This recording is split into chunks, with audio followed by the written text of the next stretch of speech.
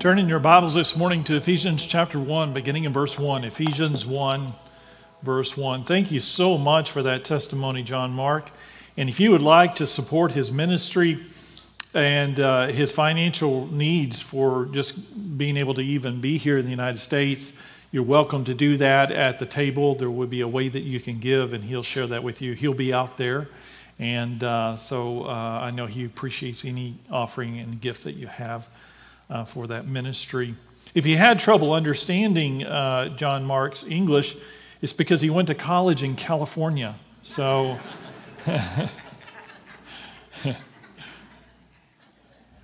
okay, enough of that. Always happy to give California a hard time.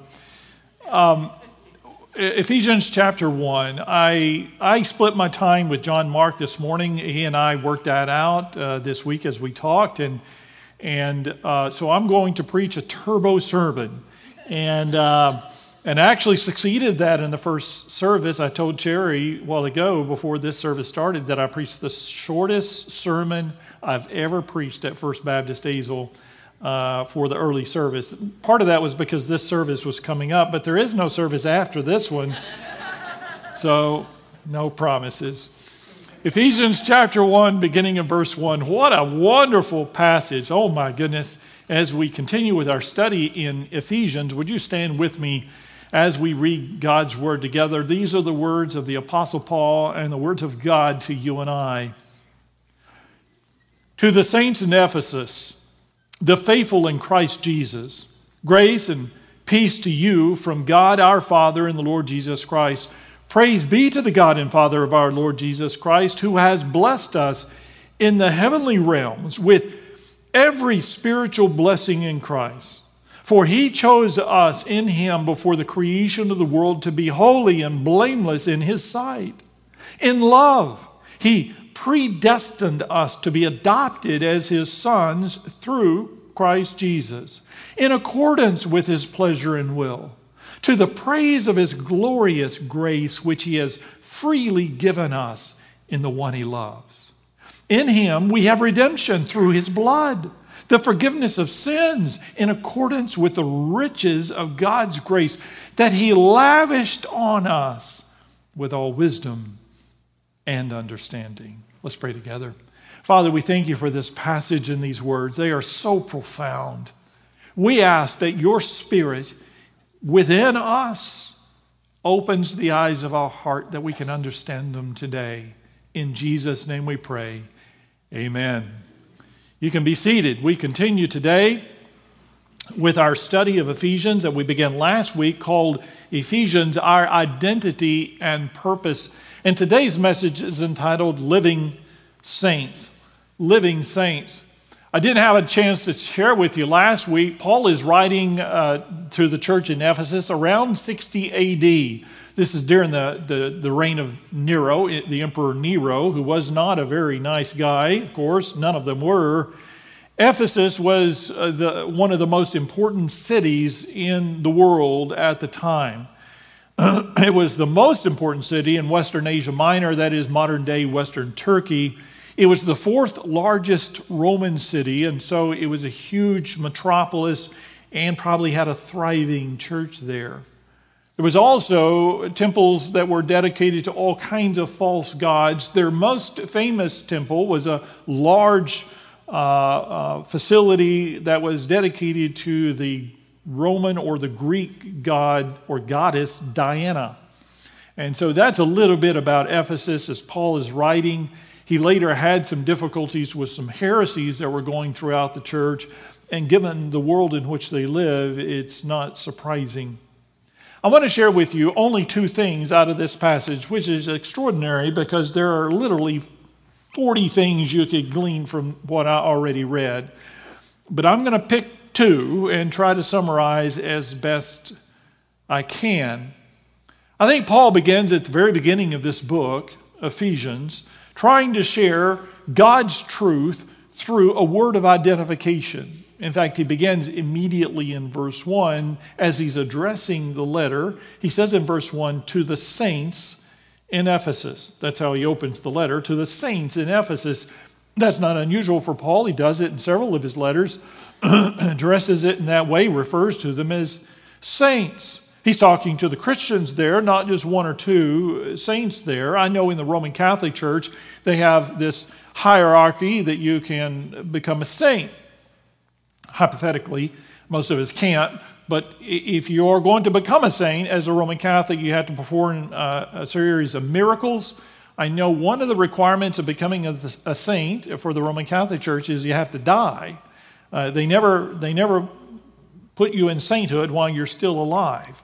Well, I'm thankful that that's not what Ephesians chapter 1 actually says. No disrespect to our Roman Catholic friends, but he's talking about living saints here, which is why I gave you the title, Living Saints. To the saints in Ephesus, did you know you're a saint? I know. Wives, look at your husband beside you. He's a saint. Now, some were more saintly than others, but a saint nonetheless. First of all, I want to mention there is a difference between saints and apostles here. Paul was an apostle of Christ. The word apostle means sent one, and the apostles were men that were specifically chosen by God for very specific tasks. An apostle preached the gospel, performed signs and wonders, built up other leaders, and he wrote words of Scripture. So in contrast to that, we are saints. But a saint is not a reference to what we do as it is a word about who we are. When he says saints, to the saints in Ephesus, to the saints in Azel, he's speaking a word about our identity. Our identity. Often, people believe that they are something other than what they really are. Have you ever noticed that in somebody? They seem to don't have a real understanding of their identity, and they think that there's somebody else or something else.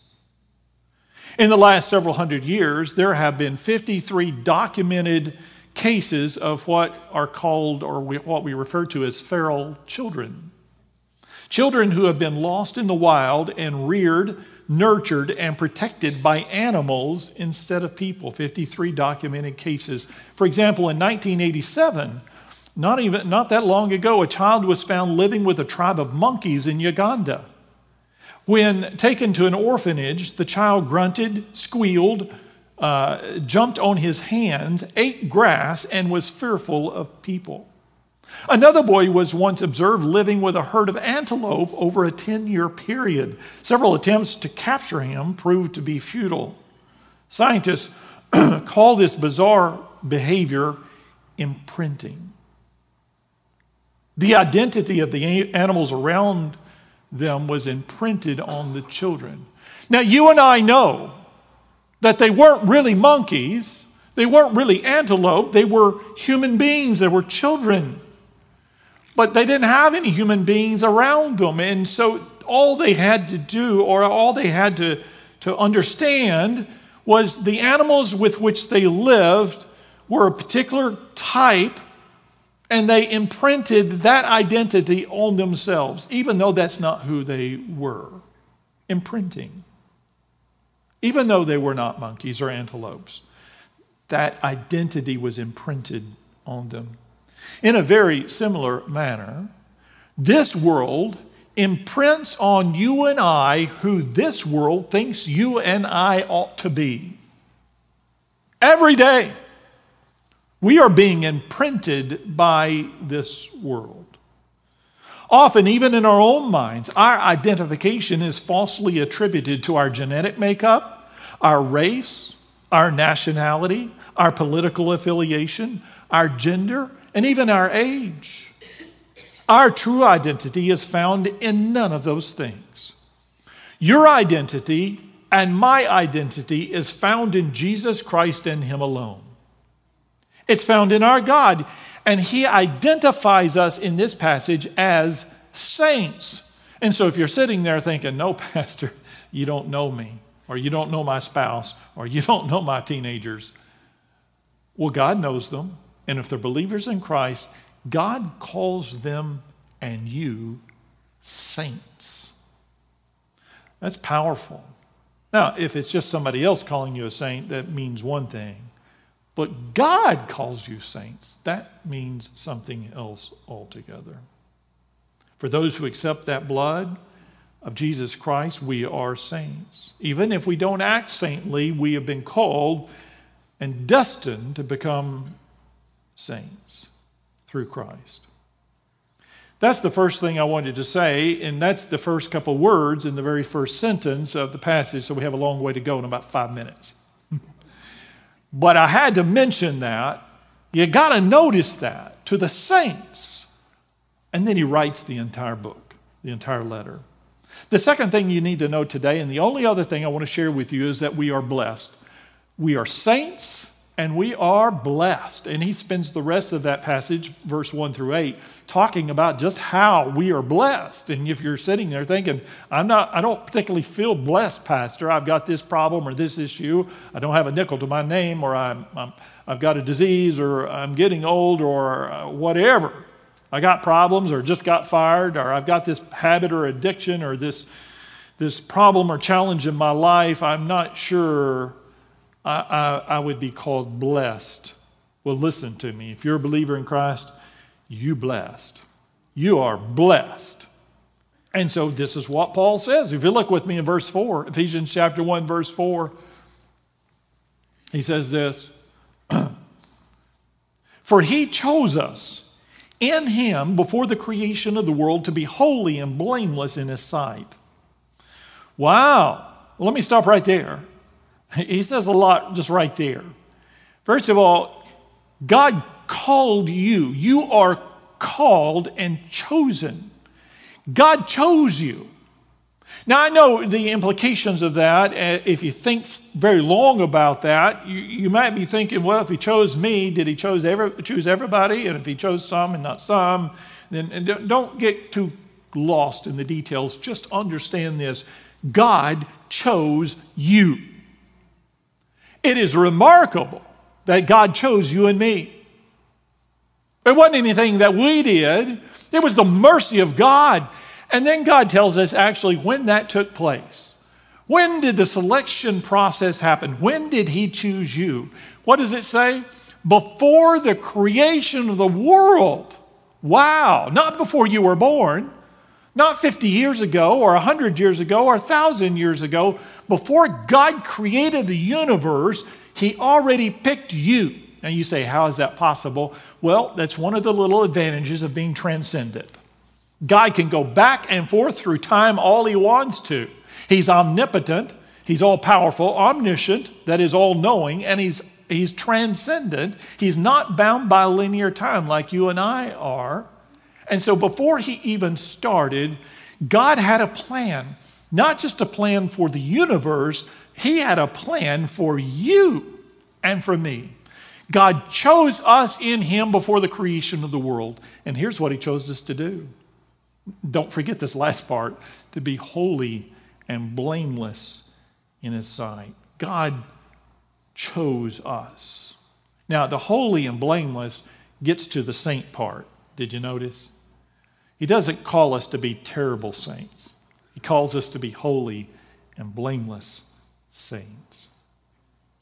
Major Ian Thomas writes candidly this: God has chosen the weak and the base and the nothing and the things that are not to confound the things that are. He's quoting the Apostle Paul there. And all God demands of man is his availability to be what man was created to be. And I love how he says this. Listen to this. The human vehicle of the divine life. That's what we're created to be. The human vehicle of the divine life, inhabited by God for God. What you are is totally irrelevant, nationality-wise, money-wise, family-wise, education-wise, personality-wise, and any other-wise, he says, if only you will recognize the principle that it is God that works in you to will and to do his good pleasure, according to his own word. Now, that's the first thing you notice in how we are blessed. We're blessed because we're chosen. So whatever else there's going on in your life, whether good or bad, you can rest assured that you are blessed because you've been chosen by Almighty God.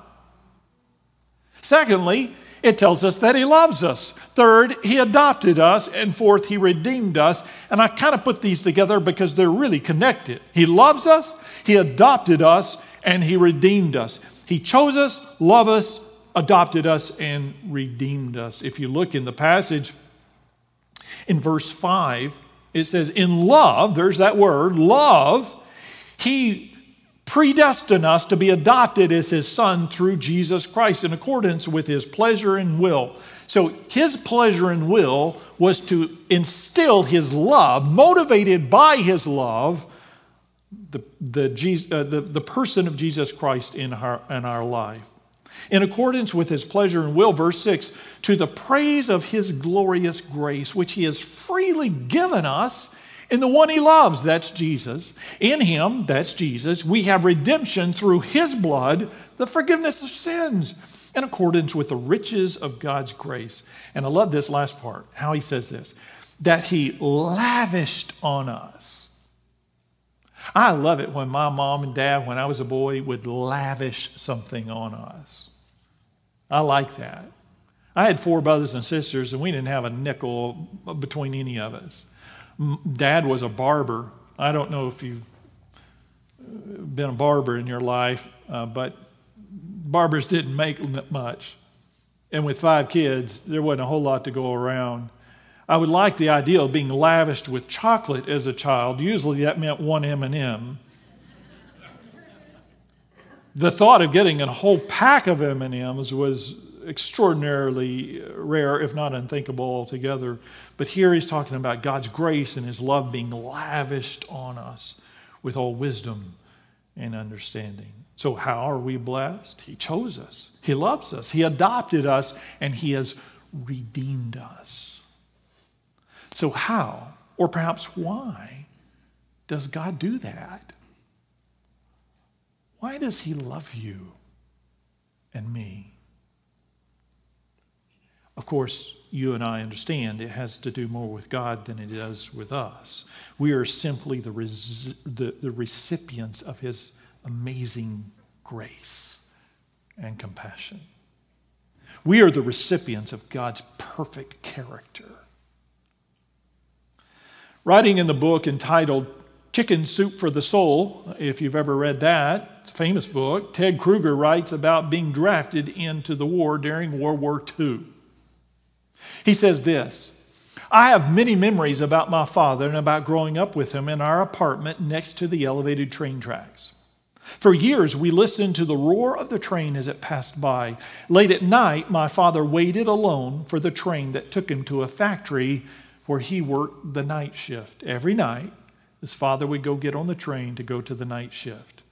On this particular night, he says, I waited with him in the dark to say goodbye. His face was grim. His youngest son, that's him, had been drafted. I would be sworn in at 6 the next morning while he was at the factory. My father didn't want them to take his child, only 19 years old, to fight a war in Europe. He placed his hands on my shoulders and said, you be careful, and if you need anything, write to me, and I'll see that you get it. Suddenly, he heard the roar of the approaching train. He held me tightly in his arms and gently kissed me on the cheek. With tear-filled eyes, he murmured, I love you, my son. Then the train arrived. The doors closed him inside, and he disappeared into the night, and I left for boot camp. 1 month later, at age 46, my father died. He says, I am 76 as I write this. I once heard Pete Hamill, the New York reporter, say that memories are man's greatest inheritance, and I have to agree. I've lived through 4 invasions in World War II. I've had a life full of all kinds of experiences, but the only memory that lingers is the night my dad said, I love you, my son. Oh, the incredible power of a father's blessing. You and I are blessed by our Heavenly Father. And that is powerful. Powerful enough to make you and me a saint. Because God manifested his love through his Son, Jesus Christ. That's who you are. The adopted child of God. That's what he says there in chapter 1. Did you notice that word? That we are his adopted children, blessed through his love and redemption. Tomorrow, you're going to go back into the world, to school, to work, to travel. And everywhere you go, this world is going to do their best to imprint on you who they think you ought to be. Don't let them. Don't listen to them. Because you are a redeemed saint, a child of the living God. Hillsong sings a song that says this: who the Son sets free, is free indeed. I'm a child of God. Yes, I am. In my Father's house, there's a place for me. I'm a child of God. Yes, I am. I am chosen, not forsaken. I am who you say I am. You are for me, not against me. I am who you say I am. Go into the world tomorrow. Tell them who you are. Pray with me. Father, we don't comprehend the depth of your love for us or why you even love us at all, except we know it's just who you are. But we accept this one truth, that you in your great love created us in your image. You imprinted yourself on us, and that's our identity. And we discover that identity through the blood of Jesus Christ. And we're going to go and we're going to hear all kinds of lies from this world that tells us that we have to be this and we have to be that and we should pursue this identity and that identity.